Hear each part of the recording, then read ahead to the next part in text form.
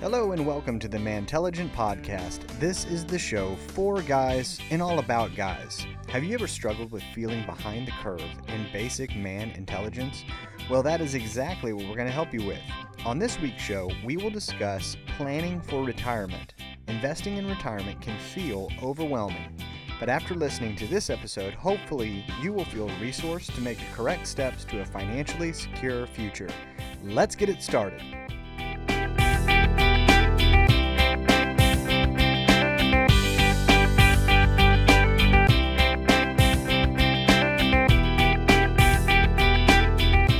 So we are back with another great episode here on the Mantelligent Podcast. We have a very important topic to go over today, and we have a very important guest that's going to deliver this information.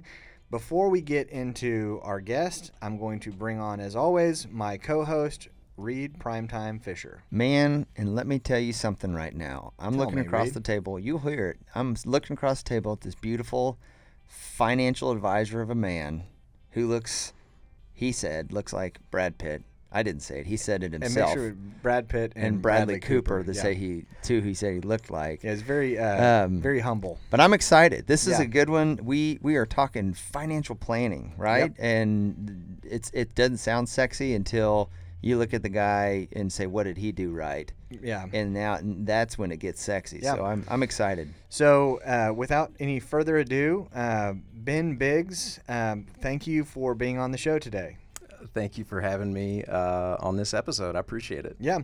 So we're going to be talking about in terms of investments and kind of investment strategies. There's short-term, long-term. It's kind of a broad term. There's a lot of different aspects. So today we want to focus primarily on retirement planning and retirement investing. So, Ben, what kind of got you into this world here?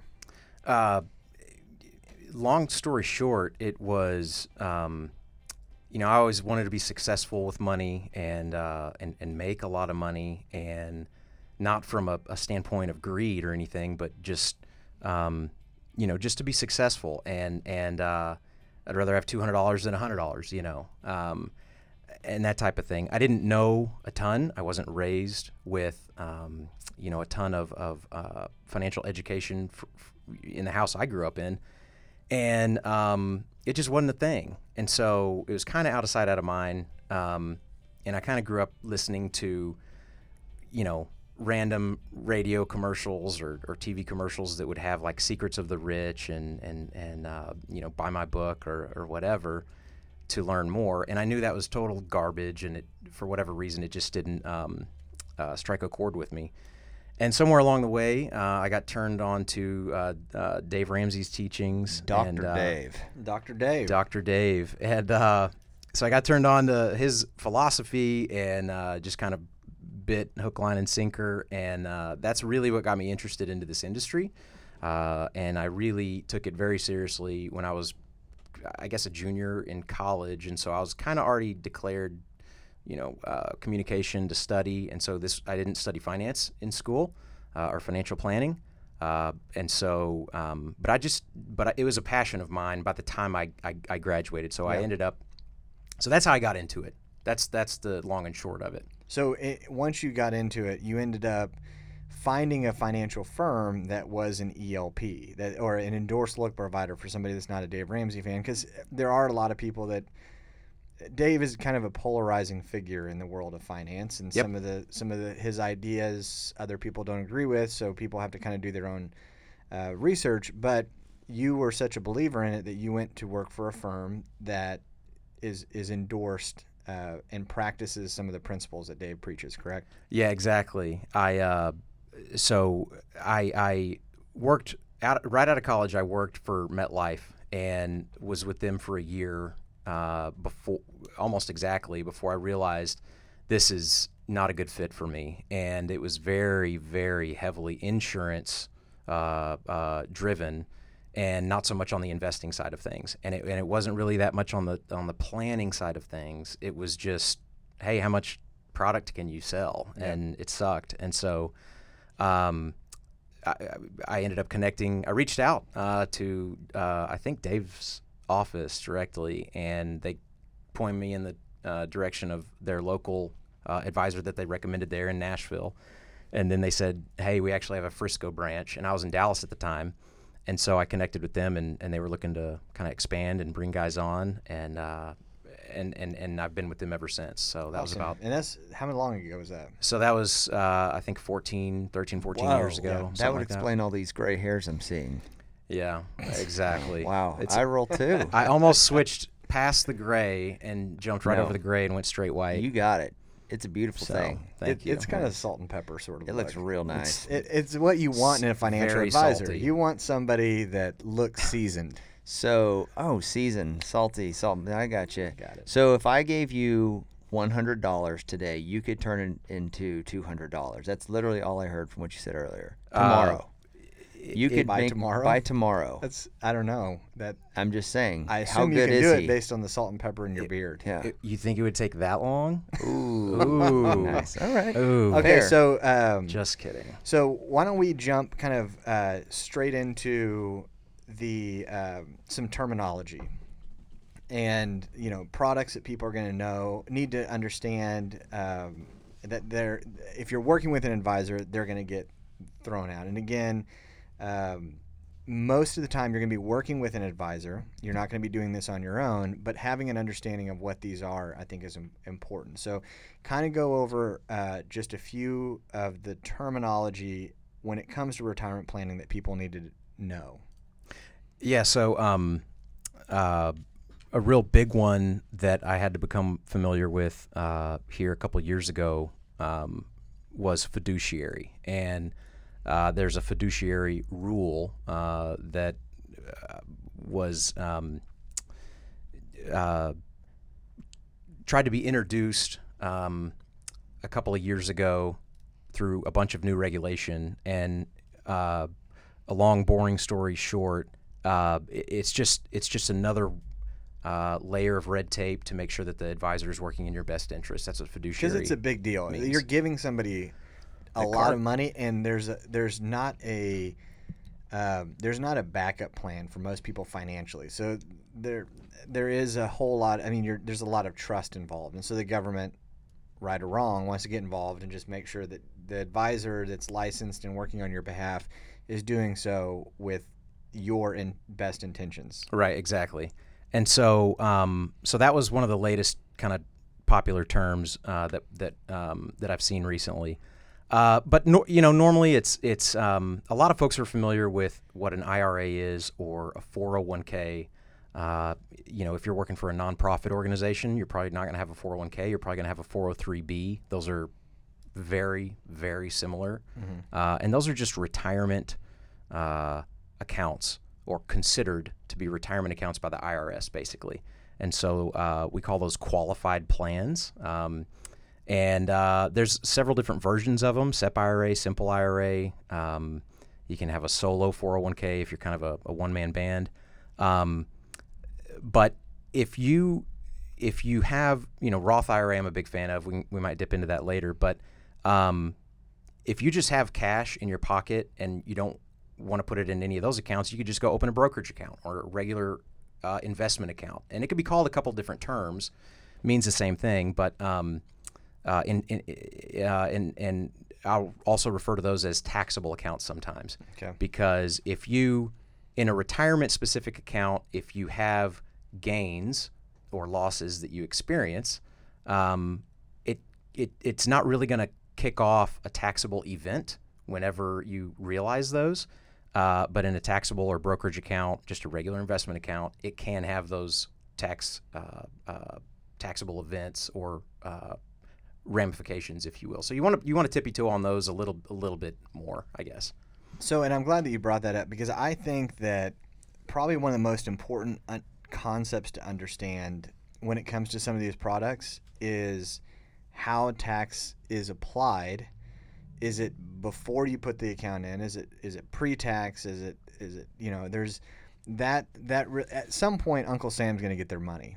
Right. And so you're either going to pay taxes on it before you put it in the account, and then when you take it out, there's no taxes, or you're going to it's going to be pre-tax, which means you're not paying tax on the front end, and you're going to be taxed on the back end, right? That's kind of a big difference between some of these products. Right, exactly. So you nailed it on the head whenever you said Uncle Sam's are going to get paid. They're going to get paid one way or the other. And so and any I don't want to call it a loophole, but any way you can find out to prevent Uncle Sam from getting a portion of any kind of not wizardry that you come up with, but if there's any strategies that they feel they're getting the short end of the stick on, they're going to fix it with new regulation or a new tax code thing that they're going to implement. So with an IRA, is an IRA pre-tax or post? I'm not sure how to ask that question. Yeah, no, that's perfect. It's most of the time it is typically considered pre-tax. Wait, hold on. Most of the time it is typically considered. Sometimes sounds like a lawyer. Yeah. In a leap year. Yeah, Did I mention that? Right. So as long as it falls on the 15th day of the month, and so normally it is tax deferred. Yes. So there's tax benefits, right? Oh, Reed, tax deferred. Come on. Welcome now. to the show with that word. Been here the entire time. That's right. So explain a little bit about how that, because I think that makes a big difference in terms of like what somebody is wanting to do with that money. Yeah, exactly. So it's funny because all of these, anything that we're going to touch on today, it can really, really apply to somebody's specific situation, or it might not at all. And so, at any rate, if it all depends on income, it all depends on the tax code. So, like right here is a 2020 tax reference guide. This is like a little cheat sheet that we created. That's the most boring cheat sheet I've ever seen in my life. It's super boring for most people, but it turns others on sometimes. So let's say like you're married, okay, and you're filing your taxes jointly, okay? If your income is, let's see where it is, IRA deduction phase out. So if you're married filing jointly and you make over $124,000 together, you can still put money in an IRA, which is like $6,000 this year per person, but you don't get a deduction on that, okay? If your income is lower than 104,000, and by income I'm talking about adjusted gross income, then you could put $6,000 a piece in there still, and you would get a full deduction on that. So, go ahead. If you get a deduction on the front end, then you pay taxes on it, whatever you take out on the back end. You always have to pay taxes. You'll never not have to pay taxes on money. Correct? Yeah, there's a couple of exceptions, but 99% of the time, Uncle Sam's going to get paid. So at the end of the day, where you need direction is it's going to pick your poison, but let's pick the poison that has the least likelihood of killing you. Exactly. So he he looked at me and smiled. There are strategies He's going to steal that for his next pitch. I'm writing it down right now. There are strategies where it has nothing to do with that's what's cool about financial planning. There's a lot of guys who focus on, product, or this investment, XYZ investment's better than ABC. It almost doesn't matter, honestly. There's so many good types of investments that are out there. There's a lot of bad that's out there, and there's some stuff that I wouldn't touch with a 10-foot pole. But generally speaking, you can invest in like a broadly diversified type of a portfolio. Diversified just means you have a little bit everywhere, and you're going to be fine. This one might make 1 or 2% more than the next one, and it's not that you want to overlook that, but if this tax reduction strategy from a planning standpoint can save me 10 or 20%, then I'm not going to complain about the XYZ outperforming the other one by 1% or so, if that makes sense. Yeah. So there's kind of a lot of moving parts. There's a lot of moving parts, and you want to kind of all of these accounts that we've mentioned are good, but it's how they kind of dance together that can really create a lot of potential tax savings down the road. So we've talked, different retirement options, stuff like that. Let's say someone, would you prefer to do use a financial planner? I know this is what you do, but like somebody listening is like, I make $40,000 a year. What's the best thing for me? Obviously, you're saying that it depends, right? So, would you advise somebody to like what's the quick? I guess you can't advise. Dadgummit. No, I mean, like if you could explain them all real quick. Real quick, yeah. Real quick. IRA, 401k, SEP, simple, all those real quick. Yeah. So generally speaking, obviously, if compliance is listening, the best thing you can do is to what we teach folks is to put money where if there's a match first, right? So not all companies have a match. Not all companies have a 401k, but if yours does, and let's say it's 2% and they match it dollar for dollar on the first 2%, free money. Start there. You'd be a knucklehead if you didn't. Then you can go outside of there, and then maybe it makes sense to fund an IRA. Maybe it makes sense to fund a Roth IRA after that. And then if you max those out, you can go back into the 401 and go from there and try and max all of those out if you can. And that's a really good place to start because all those accounts have tax favorable treatment to them. And then if you max all those out, then your next step is, in most cases, and in just a regular investment account, just a brokerage account. Okay. Yeah, smart. Yeah. So explain, because everything kind of comes down to compound interest.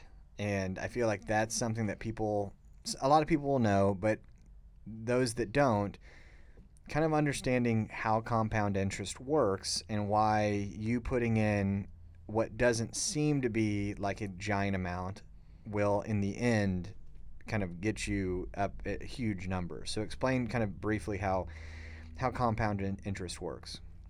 So let's start with the opposite, if that's okay. So the opposite of compound interest is simple interest, right? So if you're getting paid simple interest on, let's say you have $100 to start with, and it's going to pay you, 10% simple interest, which that's probably not out there as anything that's guaranteed, if you will. But easy math, then you're going to make $10 off of that 100, right?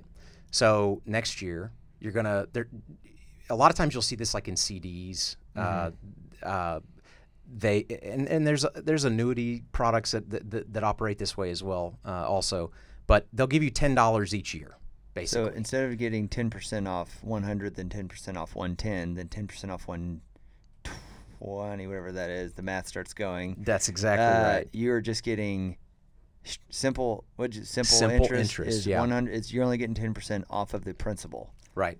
So then the opposite of that is compound, right? So it's a snowball that picks up more snow each time it turns over, right? So you get $10 the first year, and then your 110 earns 10% in that second year, assuming it averages 10% every single year, right? So and I know you're picking that number to make 121. So you were close. Yeah, you're close. Gosh, right.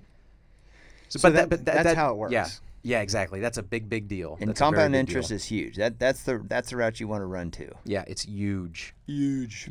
Gotcha. Okay, yes. What about and again, there's short-term investing strategies, day trading, and those types of things. Those are people that put money into the market knowing that they're probably going to take it out in a short amount of time. These types of products, you put that money in, and unless a major life event happens and you need to pull it out, and buying jet skis is probably not one of them, then you need to you just leave that money there, right? I think, who's it Tony Satchery or someone said, set it and forget it. Who is Tony Satchery is a spice. What was the guy who did Ronco. Okay, whatever. Yeah, Ronco Showtime Grill. Yep. Set it and forget it. Yeah. Okay, so but that's the difference between the long and short-term strategies. Yeah, so the rule of thumb that I use is about 4 or 5 years. This is kind of your time frame, right? So if you're going to save up for X, and it's in the crosshairs 2 years from now or 3 or 4 years from now, in most cases I'm probably not going to risk losing what I set aside. I'm probably just going to save it. Okay, and savings accounts suck right now. They don't pay anything. So, even the ones that look kind of good, like, oh, I think Capital One has like, we have the best rate in the world, and you sign, you look at it, you look at the fine print, and it's like, oh, you have to jump through 20 hoops in order to get this, and even what they give you isn't even that good. So that's fine. Rates, you take what you can get, but that's just savings. So then if it's beyond that, and typically retirement planning is a little bit beyond that, unless you are retired or it's right around the corner. But that hurdle is about 4 or 5 years, in my opinion. It's short term. That's short term versus gotcha. long term. Gotcha. That's kind of how I view it. Gotcha. Yep, exactly. Anything plus 5 is long term. Yes, Roger.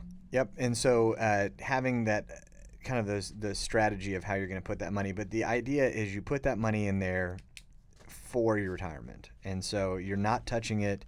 That money needs to just sit there and grow and grow and grow. Yeah, it doesn't mean you don't move it around. You want to view it.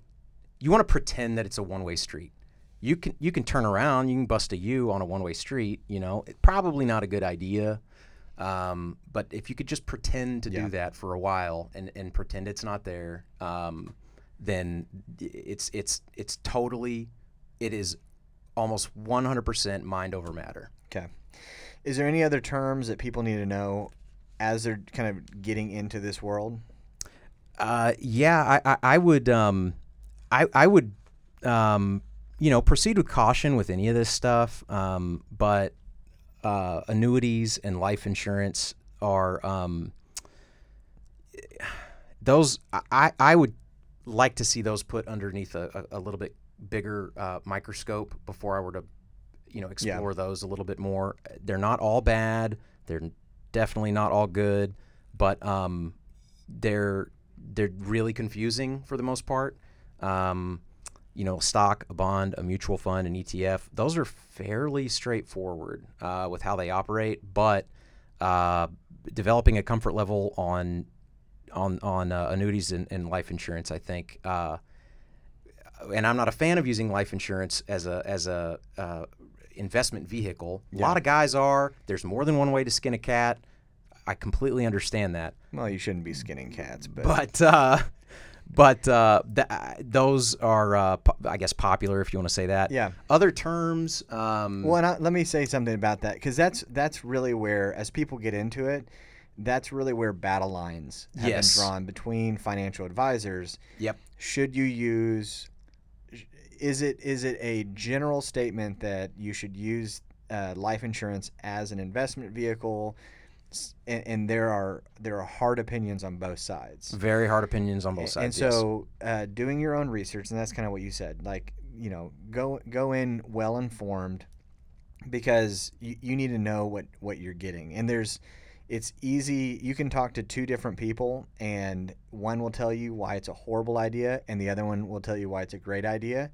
And so you just need to kind of take each one with a grain of salt, and understanding like what ultimately is your me as a customer goal. Yeah. And kind of proceeding with that. But yeah, that is as you get into this world, if you go to a certain brokerage firm that uses life insurance aggressively, they're going to tell you the 150 ways why that's a good idea. And then other people are going to be like, you know what, when it comes to life insurance, get term.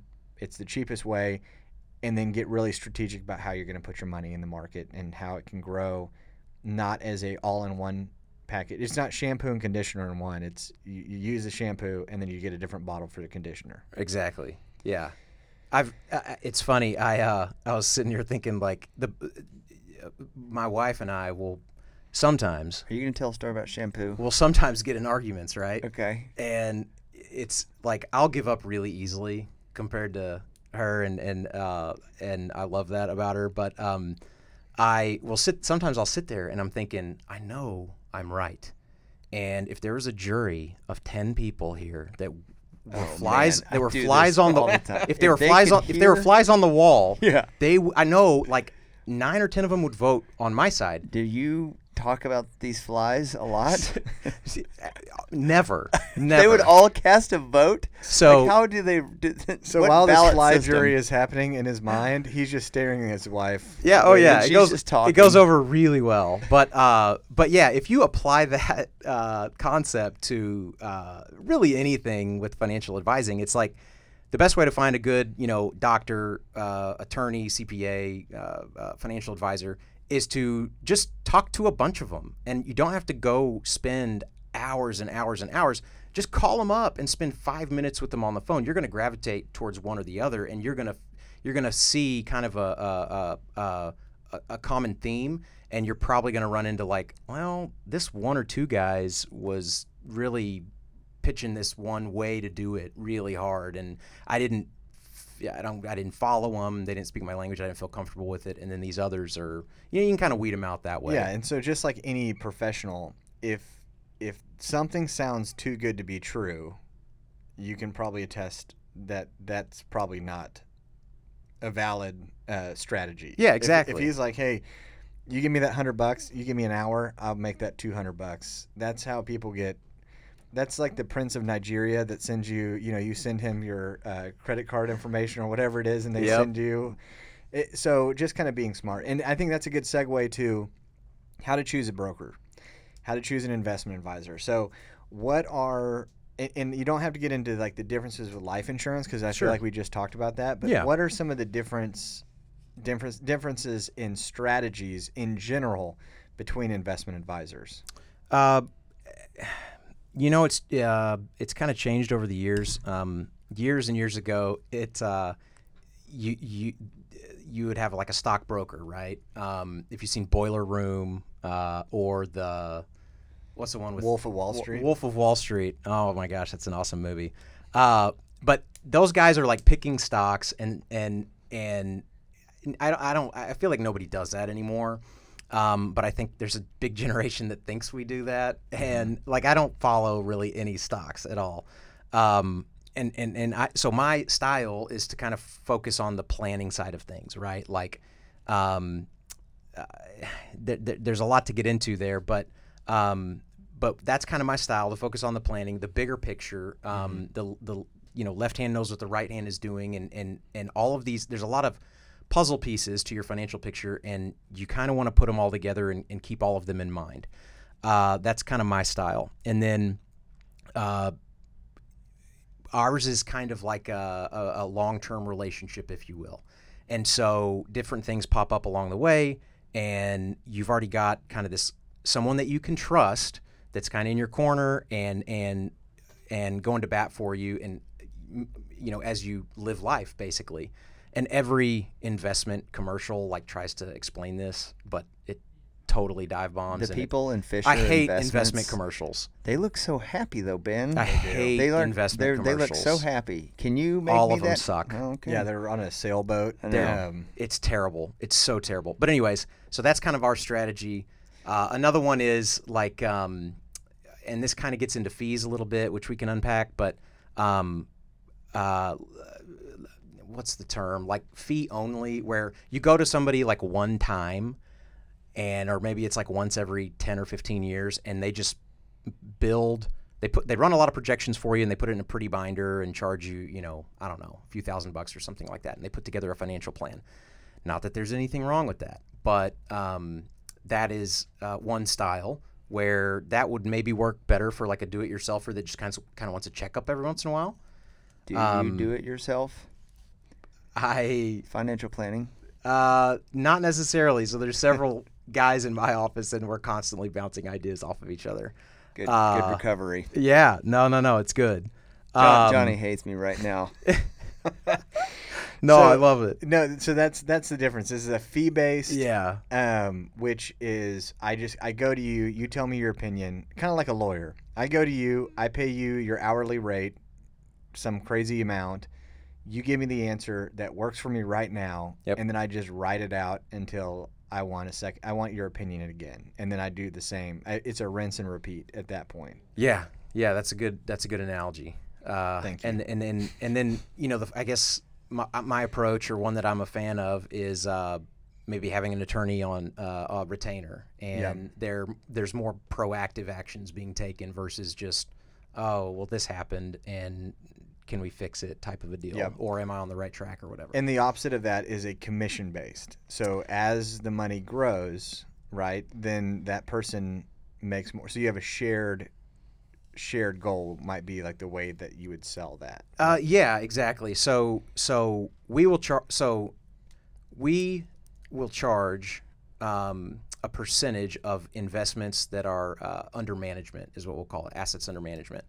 And so that comes out quarterly, and it is based on the account value. So if your account goes up 3 quarters in a row, then that fee is going to follow it. If it goes down because coronavirus is just taking over everything and creating a lot of fear and a lot of selling, and the market just drops, then our fee is going to drop as well, and we're going to feel it at home. So it forces us on the same side of the table with our clients. One that you don't have that whenever you someone charges you kind of like a flat fee for just putting a one-time plan together, and then the other is commissionable, which is I'll sell you the XYZ mutual fund, or for a percentage of commission. No matter how it performs in the future, it's not going to affect me, but this is just kind of like a one-time commission is what it's called. Okay. And same thing with stocks.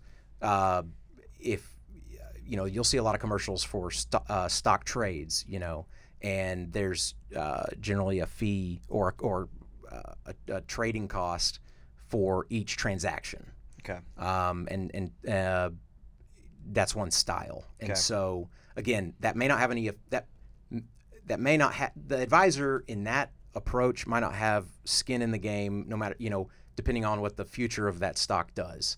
Where ours is, it's, if we don't do the right thing moving forward, then our income is going to feel it. And nobody cares more about my income than my wife. Yeah. So, hey, so you have different ways to do this. You can do the fee base, you can do commission base.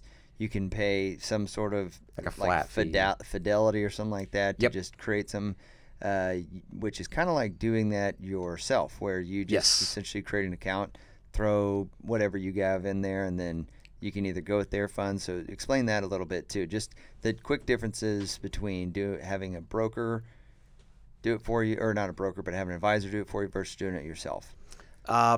It really just depends on what your personal preference is, honestly. There is absolutely nothing wrong with doing it yourself.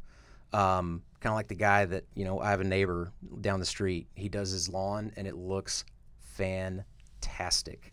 And he mows it like every 3 or 4 days. He waters it. He keeps a journal. I've talked to him about this. He keeps a journal of like the time of day, that he waters it, that he fertilizes it, that he's cut it, and I'm not not joking. Funny remarks. I know.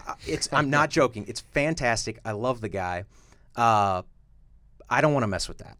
I'm not a do-it-yourselfer. I don't cut the grass. I did for years. I did way too many in high school, as I referenced earlier. And so it's not my style. Could I save $40 every 2 weeks or whatever? Yeah, but I don't care, and I don't want to mess with it. Yeah. You mow your grass every 2 weeks and not every week? Yeah, exactly. Well, that's a whole separate show where I think we should go. We're going to get a lawn guy. Yeah, later. We'll have a call in. We'll have to unpack that later. But that's just personal preference, right? So, it's so at any rate, it's just whatever your style is. And another analogy is kind of like comfortable with, right? Yes. Yeah, exactly. If you're going to get into it yourself, then I will say that you can do well. Anybody can do well at it, but it's like lifting weights maybe. And I didn't listen to that episode, but you can do things by yourself and you can have really, really good results, right? If you get in the gym, and you just go crazy, right? But you're probably going to have a little bit better results or the same results a little bit faster. You work with if you work with somebody that looks like you, Reed, right. that does it for a living, a personal trainer. That's all we are. We're a personal trainer for your finances. So, okay. And so one thing I want you to take a moment, peel back the curtain a bit. Peeling it back. Okay. Because I think it's hard in anybody in any industry, some of the ancillary fees or that is something that you're like, man, I just hope. Like I make money off of this, but it's really hard for me to explain what this is. Like if you've ever bought a house, there's like 150 additional fees that they call different things. And when you try to explain that to a customer, you're like, man, this really doesn't make any sense. I'm basically paying $750 for them to stamp it or just look at it. Right. What are some fees, as people are comparing different brokerage accounts, that they should either recognize, try and negotiate, or walk away from that are going to ultimately cost them a lot of money? That's a good question.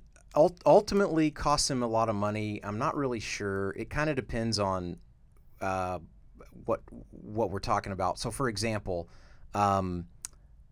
if you are there's a lot of brokerage firms that will run ads on how cheap their stock trades are, right? Mm-hmm. Like $6 or $7 or whatever. Or you get your first 100 free or whatever. If there's constantly activity going on that's generating little, death by 1,000 cuts, you're definitely going to want to watch out for that. Mm-hmm. If there's moves going on every once in a while, depending on how you define that, that's not going to eat you up, right? And so so it kind of depends. And I typically do things the same way as far as how that's structured. We don't have to do it that way, and we don't do it that way 100% of the time because it depends on who we're dealing with and stuff. But our management fee is kind of like an all-inclusive, right? So you go to all-inclusive resort, and you can have 10 Coke refills, and nobody is drinking Coke at an all-inclusive resort. Yeah, no, you're going to need to use like a margarita, Rikki-Tikis, pina colada, Rikki-Tiki. So let's start back exactly. over. My bad. And if you're going to use the all-inclusive, let's do Rikki-Tiki. That was a good Rikki-Tiki is a good one. And so you go to the all-inclusive. So you go to all-inclusive with Ben if he's just drinking a Coke. Are you also? Okay, so we go to the all-inclusive. You do the buffet at the all-inclusive with all my kids. And we just get Jack and Cokes for everybody. Nice. There you go. As many as we want. For the kids. And so you don't have to worry about it because it's all built in, right? And so that is a certain type of platform. And like we call ours Ambassador. That doesn't mean anything. It's different at every firm. Ed Jones, Fidelity, Morgan Stanley, whatever. They're all different. But they're going to have something similar to that. Exactly. Okay. And then you have a different platform that's like, hey, everything I'm going to do is going to cost me something. And so if you don't do that much, that might be a good way to go or a cost-efficient way to go. But there's other things that are little, like if I want to transfer money from my account or to my account, or if I want to, I don't know, request a copy of statements in the mail, mm-hmm. or there are some firms that I guess can nickel and dime you and things like that. We get a lot of questions about that sometimes, but it's never a big deal because I don't nickel and dime anybody. And I will say that randomly, so like Raymond James is my broker dealer, okay? They'll have a couple of times I've had some random fees kind of pop up that were just, I don't even remember what they were for, but it's like, $5, $10, $20 here and there. And I'll look into it and it's always something completely arbitrary, some random like leap year type deal. Mm-hmm. And I'm like, that's dumb. I'm not going to allow that or whatever. So I can't just like give the client a $20 bill or whatever to cover it. But I will, compliance is going to want you to address it in a couple of different manners depending on what it is, and I'll always fight to fix it for the clients. Yeah. Nobody's perfect, and that's another thing when you're looking for advisors. Nobody's perfect. Everybody makes mistakes, but I think you'll learn a lot about them and see if it's a good fit on how they address those mistakes that have been made. Okay. So, all right, so let's jump into the meat and potatoes here. Meat and potatoes. So I want to kind of put this together, and I'll say the disclaimer so you don't have to. Yep. Everybody is different, and please do not take any one thing in a vacuum in and of itself and then place your whole financial strategy on that one piece of information because it might not apply to you. So, because we live in a world that compliance exists, when Ben talks, he is not specifically speaking to you, listener. He's speaking in generalities. Find a good advisor. We're going to tell you how you can connect with Ben because he is a good advisor after this. But I do think there's some general pieces of information that we can talk about. But instead of you having to say that every single time I ask you a question, I'm just telling the listeners, like, we're speaking in general terms. Right. And it may or may not apply to you specifically. So, right. how much. Let's jump into it. How much to invest? There's in some percentage. Is it just a number? I'm a big fan of percentages. Okay. I'm a big fan of percentages because you can apply any dollar amount to it, and not just for this question, but 10 to 15% is typically what we recommend people to save towards retirement. If you're 20 years old, pat yourself on the back. That's awesome. You could probably get away with 10. If you're late to the game, you may need to step it up, a lot, depending on where you're starting from. What's late to the game? It depends on a couple different variables. I don't want to sound like a politician, but if you have a really big shovel, if you have a really, really big income, then you could do a lot of damage really quickly. And a lot of people make really, really good income, but in their 50s. Okay, so I would say that's probably late to the game to start thinking about it. Mm-hmm. And a big blind spot that I have noticed, a really big blind spot that I've noticed is parents. You want to give the moon to your kids, right? But a big, I don't want to say it's the wrong thing to do, but something that I've seen constantly is that they will sacrifice saving for their retirement to save up for college for their kids, and they may or may not use a degree. They may or may not go to school for 4 or 10 years, and they may study or may not study underwater basket weaving. Who knows? Yeah. And they'll it's always like out of state and it's private tuition, and it's like, but I'll just double up on retirement after the fact, and that's something that we see a lot of. So what you're doing really is basically saying, crazy. just like on an airplane, if you travel with a small child, same thing. When that mask comes down, put it on you first, yes, and then on your child. Yes. You're saying as a investment strategy, make sure you plan for retirement, because it's easier, and I'm just going to kind of complete this.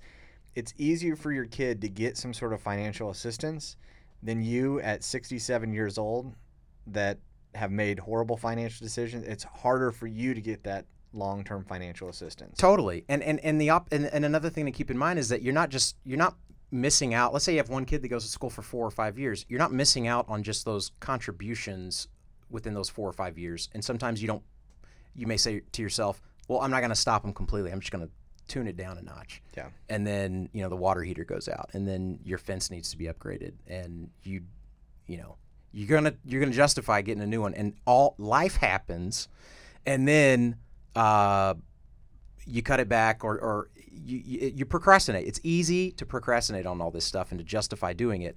And then, so not only have you lost those contributions, but 4 or 5 years later, you're 4 or 5 years older. Mm-hmm. You're not the same age. Your age is not just pressing pause, right? Like Zach Morris on Saved by the Bell, right? Man, what a good hella shout out. So, Kelly Kapowski. Yeah. Hey now, you're getting sweaty. So that is when it becomes major. It can become major destruction, because then your complaint is, oh, well, now the returns on my investments matter extra in these later years because I'm that much closer to retirement, and I'm maybe I'm not in my 50s anymore. Maybe I'm in my early 60s, and I don't have time to make it up, and blah blah blah. And I'm going to do stupid decisions, that's going to wreck my long-term game plan. So, anyways, to answer your question, I would say 50s is probably too late. Not too late, but what I would consider to be late to the game to just be starting. All right, this is gonna be a quick question. Quick question. Quick fire. 20 to 30. How much? What percentage? Let's say you 20 have to 30 years old. 20 to 30. You have a medium-sized shovel, so you're not like you're not making a ton of money. Right. You're also not like making. I'd say it's a small shovel. 20 to 30 is a small shovel. We're talking shovel sizes here. Well, no, I'm saying it's like a garden, because that's going to be a factor. 20 to 30 years old is what you're talking 20 about. 20 to 30 years old. How much should you be? Go. What percentage? Don't. 20 to 30. I would say quick. 10 to 15 is what I would say. Nope. It's got to be a number. I'm going to hold. I just, because I think people are listening. 12 and a half. 12 and a half. Oh my gosh. 30 to 40. 10 to 15. I mean, 12 and a half, same thing. Okay. And then 40 to 50, that number probably needs to go up, right? if you're just getting started, right? So like the more you put away early, the less you have to put away later. I remember my first math Every single person listening is going to put away. Whatever you're setting out to do, something wrong is gonna happen. It's Murphy's Law. So right? Here's what I'd say is Johnny and I have had we've been fortunate enough to have several successful businesses, and one of the things that we have always done is pay ourselves first. And that's not Johnny and I paying ourselves first. That is reinvesting into the company. Yep. So pay yourself first works also from professional as well as personal, and that is reinvesting into your retirement, whatever it is. So pay yourself first. Pull out the 10%, whatever, like it doesn't even exist, 10 to 15%, and then you end up settling into this lifestyle, because you said if you always say I'm going to put in 10% and it's not set, well then you're always going to have water heaters or cars that break down and stuff like that. So yeah, it's easier pay if you yourself just take it first off the top now immediately. Yeah. Exactly. And one little, I guess, tip I would say is if you get paid, like I get paid every. But just do that. Just that. Yep. No more. No more than just this tip that you're about to give us is yes. what I'm looking for. Just one on today's show. Yes. If you get paid if you're trying to get into this, and you're trying to start young, it's mind over matter, right? 80% behavior, 20% math, right? So if you get paid on the 1st and the 15th, let's say, have your contributions into whatever you're putting it into happen like the next day or two, so that you don't even see it. Yeah. Don't even see it. You will ignore it. You'll get used to it. And that's what I would recommend. Okay. And ask your employer too, because if they do any sort of electronic bill pay or payroll drafting, you or whatever, can give it, if it's automatically drafted, you can give them a account number and routing number, and it can go directly off your paycheck directly to that different account, which is sweet. That's right. Once you have it in your hand, it's easier to spend. Oh yeah, money in the pocket 1,000 times. Okay. Over, yep. So I think that answers it. 10 to 15%. The earlier you're getting into it, the less that you probably need to, because you have a longer period. That's at compound interest. Yeah, I'll put it this way. I'll never recommend anyone save less than 10%. So let's put a floor there. All right, we got a floor. All right, and so now the question that I'm sure you get every time you sit down with somebody that's preparing for their retirement is, how much do I need? And that is a complicated question, but kind of dig into that a little bit. Yeah, so a little gut check with everybody's kind of household here. And I used to be really, really good at this, and I'm not as consistent as I used to be. But how much do you need now, right? That's a good starting point. And it's like, well, I don't know. And so you start. It's basically just creating a budget, right? And you don't have to do one every single month for the next 10 years or whatever, but just do one. Just do one and see what it takes to run your household. And that's a good starting point. And you can say, so like lots of people in my industry have different opinions on this, right? You need, and some of it's really, really out there, okay? They'll say like you need $1 bajillion to retire, okay? You don't need $1 bajillion to retire. A lot of those calculations. So for those people, put a number to that. How much those people? You don't need $5 million. You don't need $10 million to retire with what. You don't have to. The average. No, person you don't have to have that. Right. No, kind of your average Joe. You don't need that. Okay. A lot of the calculations that if you start peeling back the layers of the onion on those calculations that are like really, really out there, they're going to factor in. Well, if you're retired, then you're gonna you still have to pay your mortgage. You still have to. You might have a student loan. You might have credit card debt or a new car. Here's an idea: pay for something. Pay for something. Don't have a payment forever. And a good rule of thumb: don't retire if you have payments. That's not always the case. It's just a good rule of thumb, right?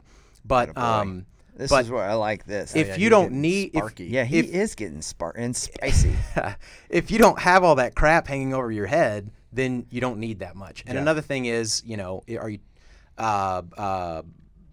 if you're retired, you're not saving for retirement, right? And I think that's an important one that you that's people miss sometimes. Yeah. So. So it's is there a formula? So when we're talking, question. it also depends on like what you want, right? So there's a need and a want, and those things can be very different. And so, I need a house in Italy Yes. whenever I retire. yeah, it's like I want To me, healthcare. Johnny. it's like the buffet line at the all-inclusive resort that you were talking about earlier, Reed. I'll eat like 10% of what's on my plate because I got 10 pounds of food because You my have layers at that my point. eyes were bigger than my stomach, right? Always. Want versus need. Every guy. I right want now to is shove it all thinking down of- there, but I can't. Yeah. So when we're talking income, I'll tell everybody this: our industry. So let's use $1 million is what you have saved, and you're trying to create income off of that. Our industry, as a whole, is going to beat people over the head with the 4% hammer. 4%. Take 4%. And there was a white paper that somebody probably 10 times smarter than me came up with like 30, 40 years ago, and it just stuck. And that's what everybody's kind of using. That's if you have $1 million, you're taking 40 grand Yeah. off of $1 million, and that's your income. And the white paper basically said, I think it was a 50-50 mix is what he did, stocks versus bonds. So like a balanced portfolio. Because the big thing to understand is that while this $1 million is in there, it's gaining interest, compound interest, and you're pulling money off of not only the interest but also the principal in there. So it's still growing while you're pulling money out. It's not just $1 million that you all of a Exactly. sudden put in a savings account or checking account and pull from each year. Yeah, exactly. So you're still letting money do work for you. Yeah, so you can let's say you have a tree in your backyard and it's got a lot of branches. You can, lob one or two of them off for firewood every once in a while, and it's still going to grow. But if you take too much, you might damage it and end up killing it, right? So that I'm comfortable with 5, depending on what it's invested in, right? Not for everybody, whatever. Depends on what it's invested in. 5 million. I can even be comfortable with 6. But you got to have there's more planning involved with that. You got to have a big emergency fund and all that good stuff. I start getting nervous above a 6% rate of withdrawal. And when I'm saying 4, 5, or 6%, I'm saying the idea is that you can take that off of your nest egg indefinitely, right? And so, and the idea is that your what's left is that it would continue to grow and it would always be there. Does that answer your question? Yeah, it does. And that's how you back out your answer. So if you figure out, and again, I think it's important because somebody might say, okay, 50,000. And they're like, man, well, right now I make more than that. But some of the things that you need or that you're paying for, you're not going to be paying for at that time. So that's kind of what you're saying. Maybe that number seems lower than it actually is once you kind of get into that season of your life. Right, exactly. If you can live off of $60,000 a year, then save $1 million is theoretically what you're saying. You like that 6% rule. Yeah, I get nervous over 6% if it's consistent, and that doesn't and if it's consistent, right? So like 2019, the stock market just went bananas, right? And I think it was up, I don't know, like 20-something%, 23, 4%, something like that. And so, hey, if you want to pull off an extra percent or two and you take out 7 or 8, go for it, blow it out. But I just don't like people getting used to that because you're going to have a down year. You're going to have a coronavirus year every once in a while, and you might want to tap the brakes a little bit. And so anyway, getting back to like your average Joe income, just using the 5% for easy math, 5% of $5 million is $250,000. Okay. That may or may not all be taxable depending on what kind of accounts we're using. And so it might not show as a fully taxed $250,000 like if you were to go earn that today. But again, $250,000, like if I made if I'm assuming I'm making $250,000 today, I have to pay for my 4 kids and save for college and save for retirement and pay the mortgage and all this crap, right? Upgrade cars over time. A lot of that goes away when you're retired. And so if you'll just tally that up, you can tell how much you don't have to pay for if if and when you retire Right. down the road. I think that's just a helpful exercise for anybody to go through. What is there any online calculators or ways that people can kind of back that number out on their own?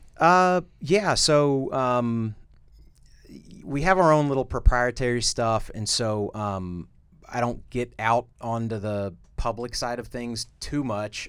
Dave Ramsey actually, I think, has a good investment calculator. SmartAsset.com has a good calculator. They have a bunch of good calculators that are out there. That's a funny name. But- Smart Asset. But one Oh, thing, nice. I was still focused on the word fiduciary. FID. All of them work the same. Okay. All of them work the same. And so, like, for my projections, I will always project over the long term 7 or 8% for a rate of return. Okay. Okay. That's not a guarantee that you're going to make that. That's just, we got to plug something in. So let's plug it in, and that's what I'm comfortable with. And so, Don't be putting in 12, 13%. I wouldn't do that. No, I wouldn't. Even if your Uncle Remus was like, oh, I can guarantee you I can get you 12, 15%. Put in 7 to 8. Yeah, exactly. Yeah, exactly. The only guarantee that we can give in this industry is that there's going to be some ups and downs, Yeah. And so, but at any rate, the less you plan for, the more you hopefully end up with down the road, right? Yep. So that's kind So of if the it ends idea up there also. returning 8 versus 7, then you're good. Yeah. Yeah, you're Sweet. totally fine. Okay, how does as we're kind of rounding this out, how does Social Security? Because I think a lot of people are like, I don't need retirement, or I don't need that much because I'll have Social Security. The government, Papa Government, will come in and Yeah. they'll just take good care of me. Sugar daddy. And I'll be at that all-inclusive resort, browning my skin all day long. Are you still Papa Government? Papa Government goes to No. to Papa Government's the all-inclusives one and that's cutting the browns check himself? for you. Oh, Yep. so that you can go. You're just like out there and retired in Florida. That's right. So how does Social Security, which is a little bit of a moving target, how Yep. does that factor into how much do I need to save? Well, I just want to start by saying I loved your enunciation on the word. Everybody, it seems like What word was it? people say "so security" and they say it real fast, like So "so security," and it drives me security. insane. And you nailed 'cause it. it's Social two S's. Thank you. security. Security. I hear Social it. Security. It drives me crazy. Or Soch security. It drives me crazy. Pet peeve. So that drives Anyways. you nuts. Cowboys' butts drive Johnny nuts. Oh, So, okay. we're just. I- I'm hearing pet peeves.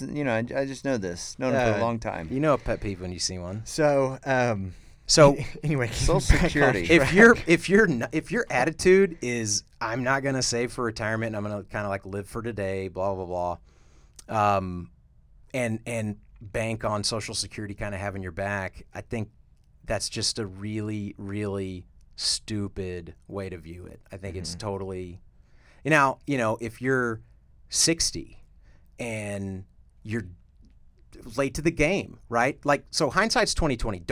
Wherever you are, don't beat yourself up. Just, you're at a crossroads. If you want to pull the trigger on something, just fix it moving forward, right?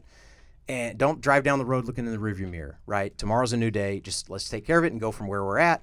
But so if you're 60, and primarily that's going to be your plan, and that's fine. We can make lemonade out of lemons, but if you're 20, if you're in your 20s, you're 6 foot tall and you're bulletproof, and it's really hard to get the reins on the younger folks most of the time. And so those are the ones that let time get the most of them, and you run out really quickly. So you just to go back to your question, Social Security. yep. This is we're Soch. coming on back now. Social Security. So is it something you should rely on? I think it's going to be there. A lot of people. Hot sports opinion. A lot of people have HSOs on this. I think it's going to be there. I don't know if it'll be there in 100 years from now or whatever, but hopefully none of us are retiring in 100 years. yeah, for the most part, I think it's going to be there. Okay, Planning on living forever. I've got reasons to back that up that I'll save for a later date, but You all heard him say raisins, not reasons, right? so reasons. Sorry. So yeah, I think it's going to be there. You can kind of, the closer you are to pulling the trigger on it, I think I wouldn't ignore it. I would bank on it being there, or the vast majority of it being there. If you're 20s and 30s, ignore it. Try to ignore it. It might not be there. And honestly, I hope it's not. Like, hey, let's fix this. So when Social Security was introduced in 1934, you could turn it on, right, in your early 60s. Well, that was life expectancy in 1934. That's not what it is today. Oh, man, he is in fuego. And so, it would be genius. Just let it happen. It was genius at the time, but it would be genius if they said, you can turn it on at whatever your life expectancy is. We wouldn't have to rob Peter to pay Paul and all that good stuff. He needs a hype man. But at any rate, now so it's probably going to be there, but I wouldn't bank on it. I'd consider try to consider it icing on the cake, cherry on top. Yeah. It becomes a little bit of a bigger deal if you have a government-sponsored pension.